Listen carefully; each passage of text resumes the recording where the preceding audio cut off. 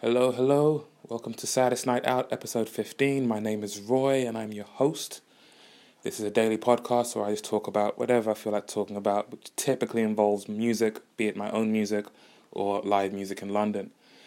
Today's episode, last night's gig, was Mallrat and Javon at the Old Blue Last. I was vaguely aware of both artists before going in, but hadn't really done a deep dive or listened intently.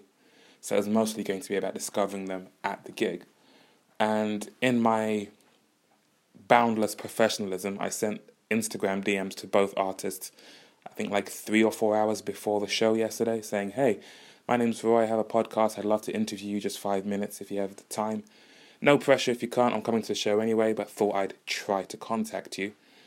So I sent those messages to both artists performing and also to Polly Shows, who was listed as the promoter for this show. And Polly Shows are the ones that got back to me and said, sure, I'm happy to do a little conversation. Said I can't speak for the artist, but I'll be available. I was like, great, I'll happily take that. Got there just before the doors had opened. I was the first one up to the upstairs venue because for those who've never been there, it's a pub. Downstairs it's just a normal pub. Upstairs is the live venue. So the doors to upstairs weren't open when I got there. There was a little bit of a queue, and I was pretty much at the front of it.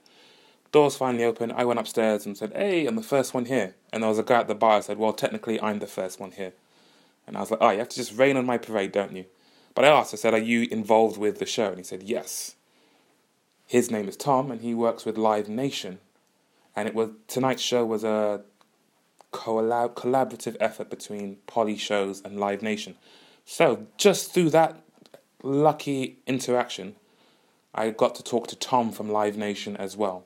So the first conversation you'll hear is me talking to Harriet, who works with Polly Shows, and talking about who she works with, the show she puts on, the venue she works with, etc. And then I'll be talking to Tom, who works with Live Nation in the UK, and he will also talk about the same thing, the kind of ins and outs of his job when it comes to putting on shows in the UK, as well as discovering new talent they've got their eye on, etc.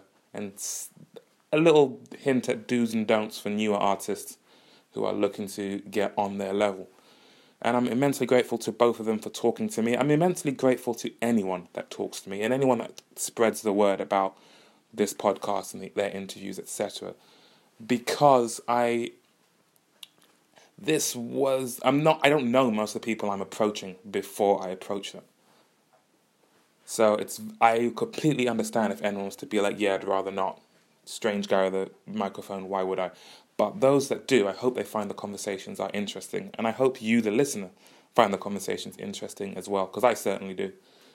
And yeah, I met a couple of people who could feature in future episodes as well, actually. In fact, Javon, one of the people that performed last night, he replied to my DM after the show saying, oh, I just saw this, are you still around? And I said, sorry, I have to go, but are you still in London the rest of the week? And he said, I'm heading back to Bristol, but I'd love to do an interview when I'm back. So hopefully I will get a chance to talk to him as well. And some of the other people that I managed to meet last night. The more, the merrier. All are welcome to have a conversation with me on this podcast. Tonight's gig, in this slightly dreary, rainy Good Friday weather, is at the Windmill in Brixton. I'm going to be seeing an all-dayer called Sonic Tonic. I think there's like 6, 7, 8 bands. The headline band is Yassassin. Looking forward to that. I'm seeing it with a friend I made, of course, at a gig. So that should be very fun. But for today's episode, you'll first hear me talking to Harriet, and then you'll hear me talking to Tom, and then as usual, hear a little bit of music from me. So, without further ado, on with the show. I hope you enjoy. Testing. 1, 2. I might just kind of move the microphone back and forth. Sorry. Okay, so we are in the office of the Old Blue Last, and I am here with Harriet. Hello. Hi. What do you do with Polly Shows? So I actually work for the Old Blue Last Limited.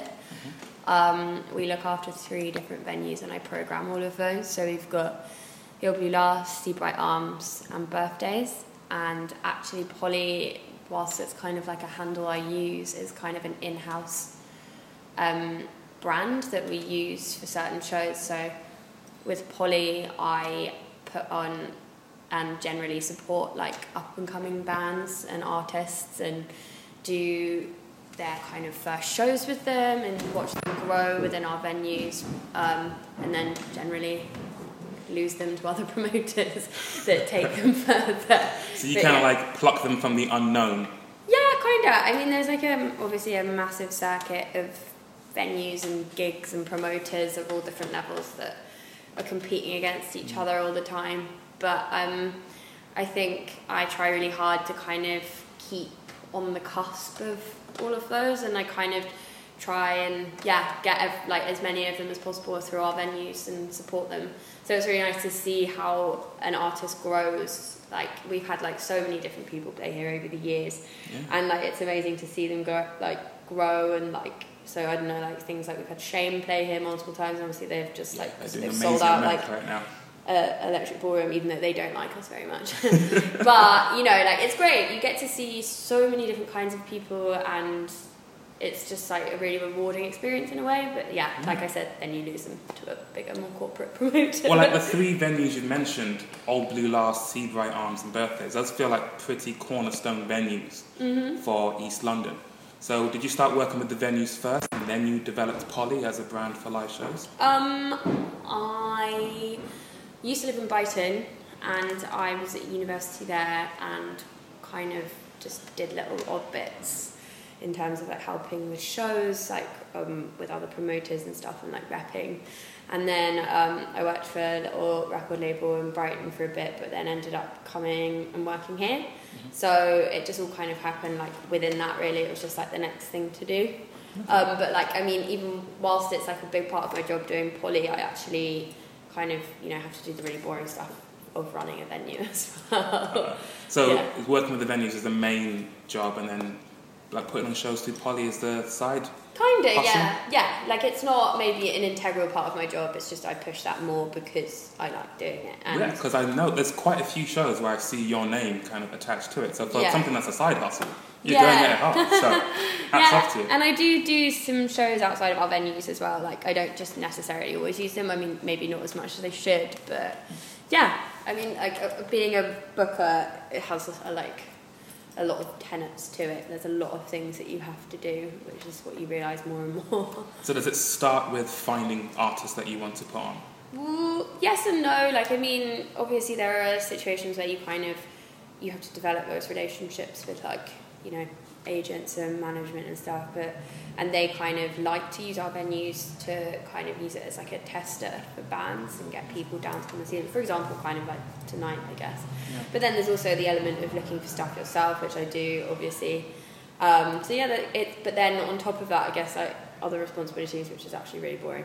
But like, I don't know, you have to do so many different kinds of things to ensure that everything ticks over, because we have shows on at each of our venues pretty much every day of the week, 7 days a week for most of the year. And we work with external promoters, we work with acts independently, like all different kinds of things. There's so many different elements that go into it. So with the artists that might be at the complete bottom rung of the ladder, where do you go to discover such artists? Just kind of like the usuals. I mean, like, you know, to be honest, if you're looking at something like DIY or like any of those kind of mediums, it means that they've already been found to some capacity. So you want to get like before them, so to speak? Yeah, I think so. Like, I mean, obviously, when I say they've been found, like they may still have like 200 likes on Facebook, but like it means that people are aware that they exist. Whereas if you're kind of using other networks, then that doesn't maybe apply so much. But I mean, to be honest, as much as like having like SoundCloud and stuff has helped A&R and that element of the music industry, going to a gig like in the old-fashioned way is the way that you're organically going to find new music and on a regular basis, and it still is, because a lot of the bands, especially coming out of like certain scenes, refuse to put music on SoundCloud, so you have no idea what they sound like unless you actually physically see them yourself. There might be some sort of like weird rock classist thing of not wanting to put anything out. You have to come to see the real thing. Well, yeah, and it's fair enough. Like that's the way it should be. You shouldn't be driven by like what we do, essentially. Like, yeah, what we do is great, and it's a vehicle in which you can see new music, but you shouldn't be driven by like Spotify likes and shit like that. Since you mentioned that, if an artist approaches you saying they'd like to play and they'd like to use you as a promoter, are there certain like red flags you look out for, or things that you think, yes, they're a safe bet? Like we were just talking about, say, Facebook likes and things, but do you use those as a bit of a measure for whether? Again, yes and no.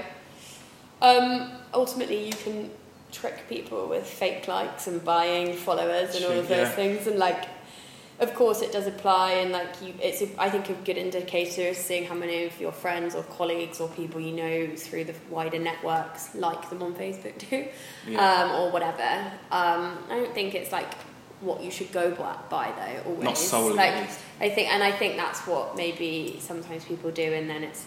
But I think I've definitely done that, and then had some of the worst shows of my entire life. Are those just shows where like no one shows up then? No, just embarrassed that I put the person. So do you remember like some of the earlier shows that you put on? What kind of art do you still? Are any of those artists still going, or were they mostly like flash in the pan-ish time of artists like around for a year or two and then? I've only been doing this job for like a year and a half. Okay. Yeah, so I started Polly in July last year.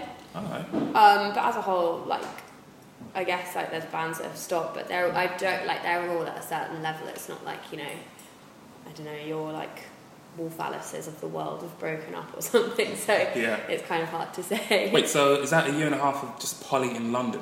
No. It's a year and a half of working at the Old Blue Glass Limited. Okay. So but then Polly started in July 2017. Oh, so I might have seen some of your earlier shows then. Yeah, probably. Since then, I've just thought of you as a regular presence with live shows in London. I didn't realise it was actually relatively new. Yeah, no, super new actually. Yeah. All right. Well, you're doing pretty well, so congrats. So Thanks. what about Brighton? Like, how long have you been putting shows on there?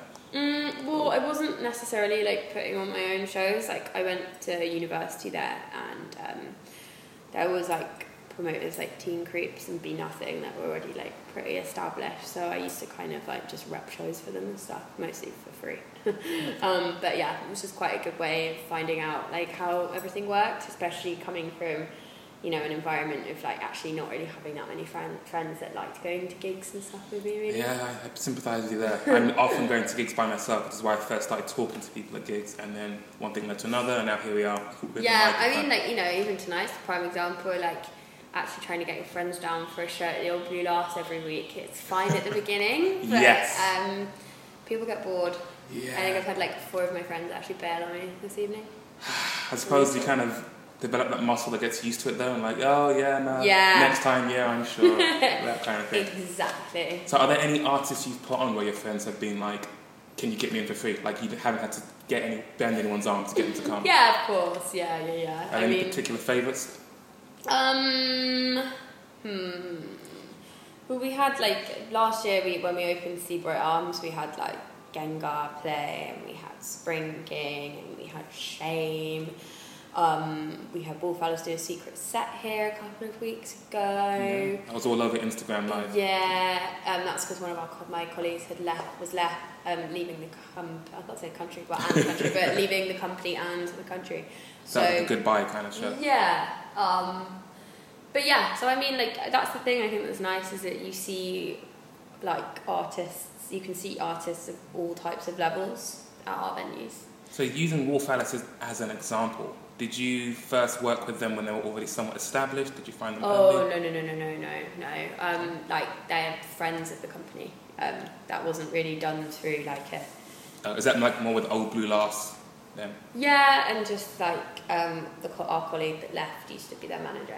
Okay, so those ties go way back. Yeah. So when you were saying that you like to keep your nose to the grindstone in terms of finding new acts, you kind of hinted at maybe trusting the grapevine of other people in your line of industry. If they've heard of them as well, that might be a good sign. What other people are kind of your go-to of, like, have you heard of this artist? And if they say yes, you think? I don't really know. Like, I think, to be honest, quite a lot of people are really cagey about it because they don't want to give away their secrets. But I kind of do a few bits with like a few different promoters, and we kind of like talk amongst ourselves. Is it like private WhatsApp groups and Facebook Messenger groups? Maybe not to that extent, but I mean, honestly, like I said, like I think it's more like people like to kind of keep it to themselves. But then obviously there is like a wider network of people that might talk about things. But I think if you're really keen on getting something booked in, you tend not to keep the shout cards about close to it chest. until it's a done deal. Yeah, just in case someone else kind of swoops in or something. Yeah, definitely. All right, so what advice would you give to a new artist who's hoping to play someone at the Old Blue Last?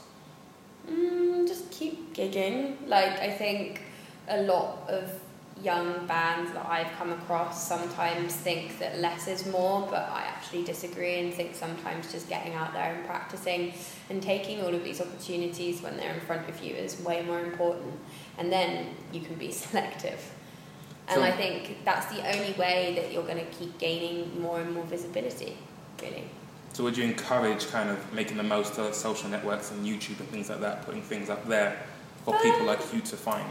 Yes and no. I don't think you necessarily have to use those platforms. I think that using, your live performance is ultimately the most important thing.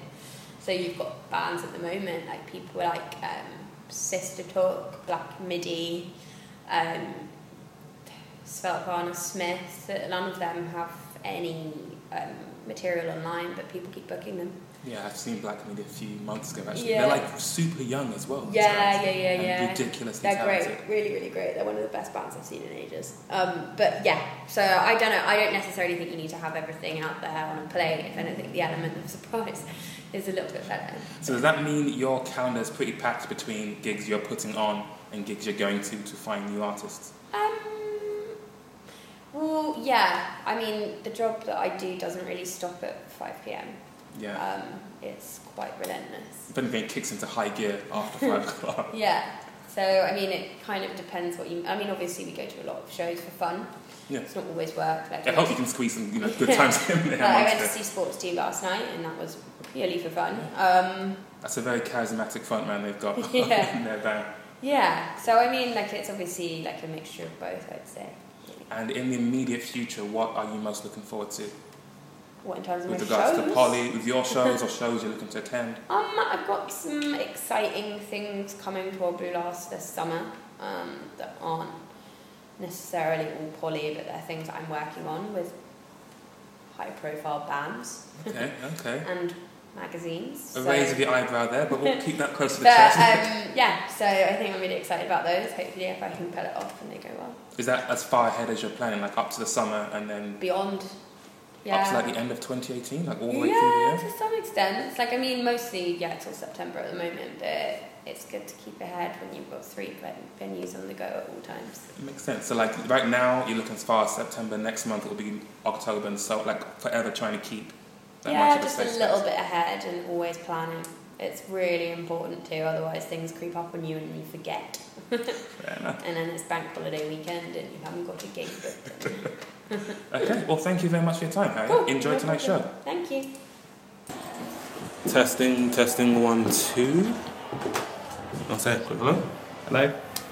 I think we're good. Okay, so we're still backstage at the Old Blue Last for the Javon and Morat show, and I'm here with Tom from Live Nation. Yeah, that's right, yeah. Live Nation. How are you, Tom? Yeah, well, yeah. How long have you been with Live Nation then? A couple of years.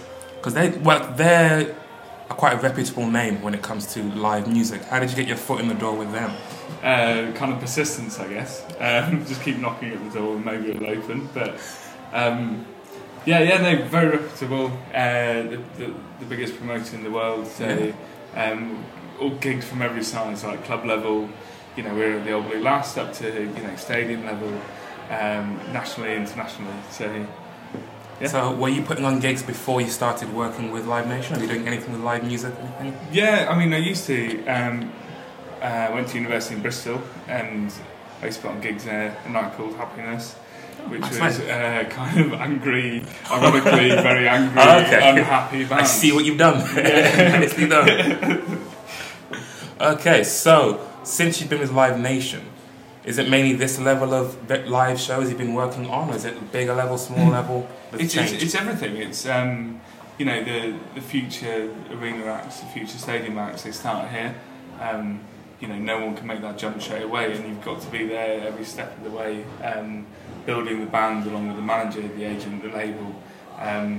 and yeah, so you can't jump in at a level. You've got to you've got to earn it to be at that level. Yeah, raise the profile of the act, and help where you can. I mean, they've got to be good to get there. But yeah, any extra help you can provide, selling tickets, that's all you can do. So if we use tonight's show as a snapshot of what it is you kind of do, what Live Nation entails, when did you first hear of the acts that are playing tonight? Well, Morat primarily. Online, she's an Australian act. It's the first time in the UK. I wanted to get her over for a while. It costs money for Australian acts to try and break it over here. Yeah, I can imagine. It's an expensive flight, especially when you're paying to 100 cap, 200 cap venue. Yeah. Luckily, the Australian government are really good, and they give grants out to up and coming artists, which awesome. really helps. But yeah, I mean, if you want to, if your music's at a level for an international act like this, you've got to make that first step, and then from there you can build. So is it you personally that discovered Morat, or was it more like you noticed there was a bit of a buzz, like this name kept showing up, and then you sought out for it yourself? Yeah, a bit of both. It's just like any fan would. It's not particularly special to a promoter or an agent or a manager, like especially with the international acts. If they sound good, and if they haven't been over, and relatively new, no album out yet, maybe an EP. There's obviously going to be interest if they've got that ability, or you think they've got the ability to grow. Yeah. You want to help them do that.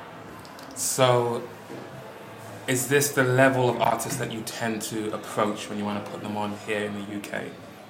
For international acts, yeah. I mean, you could.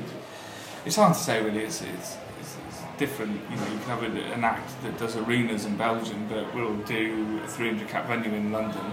You can have an act that vice versa that is from South London and they're huge here, and it's all relative.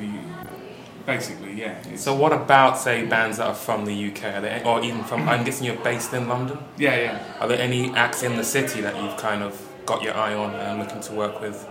Yeah, there's lots in London, but there's lots in Brighton's a great hub for it. Bristol, Manchester, Sheffield, there's no particular place, and because really the UK is quite small, if you really want to make it, you're going to be travelling around a bit. It's not going to cost you a lot of money. You can do it in your mate's van.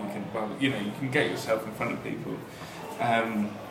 So even though I will watch most new acts in London, I'll go up to Manchester and I'll go to different places if I think I need to be on it super early. So do you cast your net far and wide, like checking artists out live as well as, say, online to see? Yeah, I mean, my business is in live music, so as good as they can sound on record, if they're awful live, I don't want to promote them. And when it comes to working with someone, before you say see them live, if you don't have the chance to see them live, how much do metrics like Facebook likes or YouTube plays and that, how much do they weigh into your decision? Or is it more with the music itself? Is it more of a gut reaction to the music that you go on? I think it depends on the genre.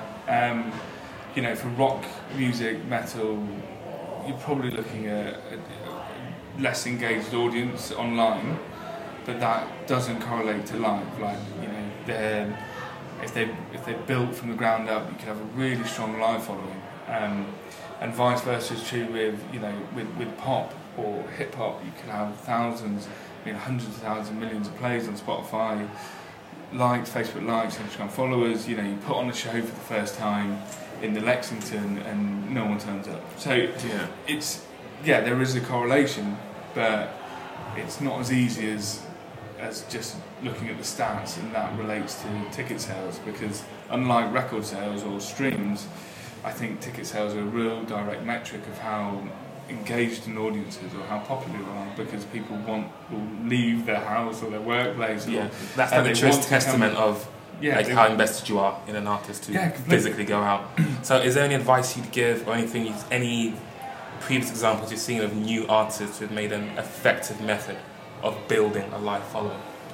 Yeah, I mean, if you look at, it's hard to say there's so many, but if you look at a band like Idols from Bristol, where they've been at it for a while locally, they've really learned their trade there, learned each other as a band and how they want to sound, and then taken that when it's ready to grow, on the road and relentlessly, and played in towns, and earned the right to get a crowd, not just in the UK but in Europe. You can really see that because they're so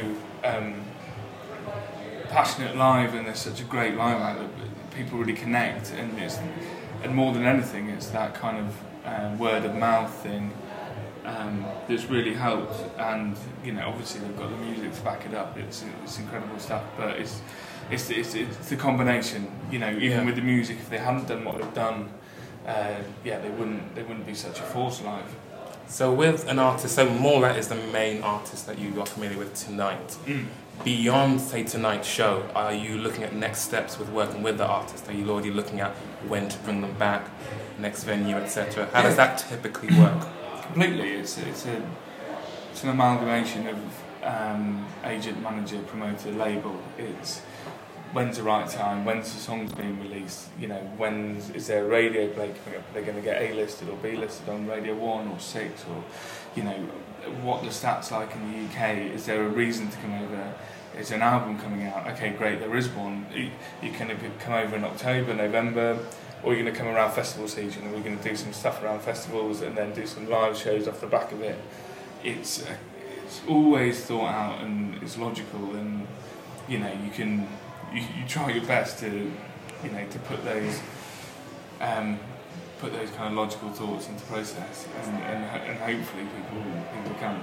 Yeah. Are you kind of weighing up all of those concepts with all of the artists that you're concerned with throughout 2018? Are you looking throughout the whole calendar of 2018 of who's going to come in and out of the UK, and also who's going from the UK, say, to Europe or America? Yeah, I mean, I'm a UK promoter.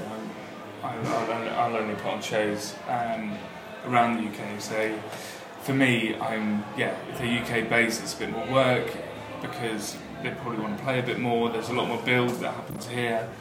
With an international act, there's a bigger build that happens within their own country, in other countries, and we're kind of, in a way, part of the bigger picture.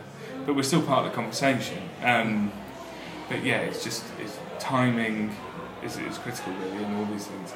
And in the near future, are there any artists that you are, if you want to plug any shows that you're putting on, or are there any shows that you're going to check out someone who has some potential? Yeah, or do you keep those cards close to the chest? You don't want to give it away. I'm trying to think of an act that's not, that's already kind of done. Okay, someone's not like a bit of a secret that you... Yeah, in a way, but maybe I'll give you one secret. There's an act called Black Midi that I saw in Brixton Windmill, and it's crazy, but it's like I feel like they're really onto something. Yeah, funny enough, Harriet, who I spoke to earlier tonight, also mentioned Black Midi, and they are a band that I've seen before as well. And that sound, because there's them, and I'm drawing a blank of there's a band called Haze as well. There's Cruel Intentions. There seems to be a sound that's like almost. I thought of it as a retaliation to indie rock, where they seem to be really pushing the avant-garde. How do you feel about that genre of music, that breed of band?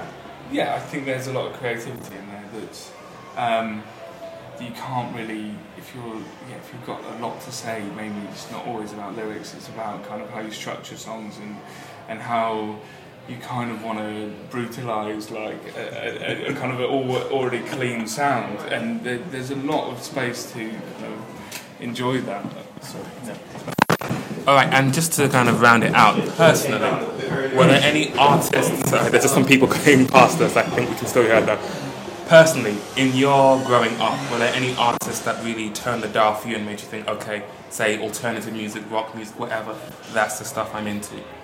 I remember the first act I fell in love with, and it's probably still my favourite act, is John Martin, who's like a folk rock blues troubadour who's it's just, I mean, but that's the point of, he pushed the boundaries really, and it really kind of turned me on to music, and in being able to kind of hold it up as something greater than just sticking the radio on. It became to mean something, and being able to put that to a time, and it's kind of, without sounding a bit too wanky, it's No, kind of go wanky if you want. it's a bit like poetry. It's kind of when you realise that someone's way of thinking or the way they're expressing themselves, you can completely relate to, and when you find that, it's like it's amazing, and that's where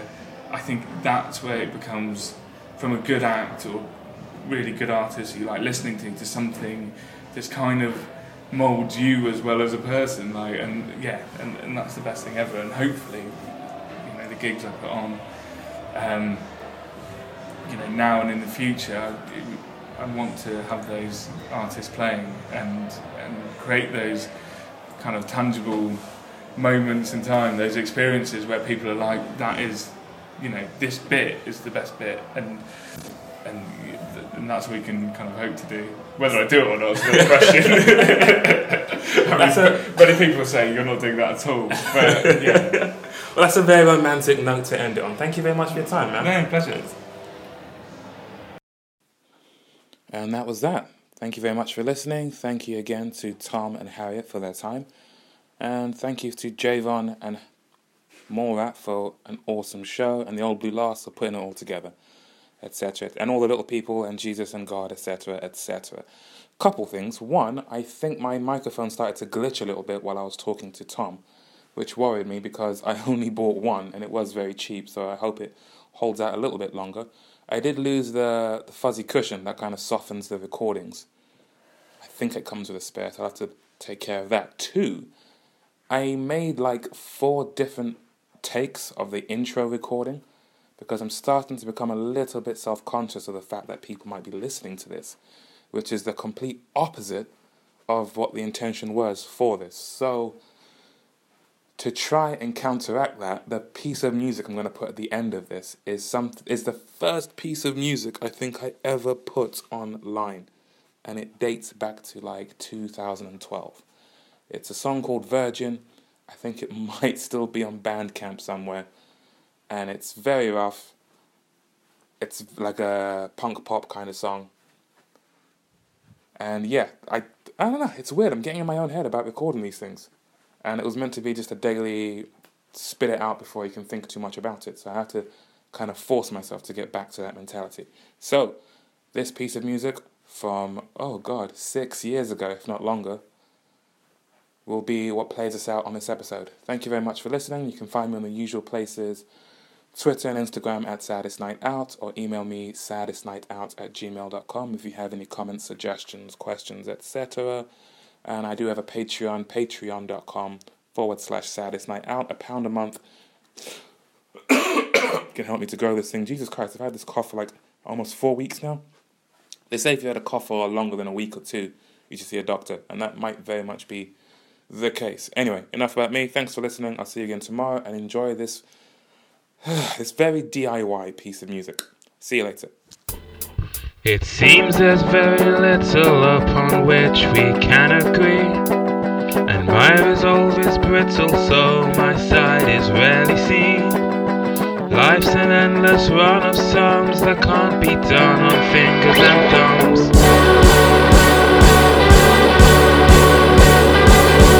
It's the awkward back and forth of trying to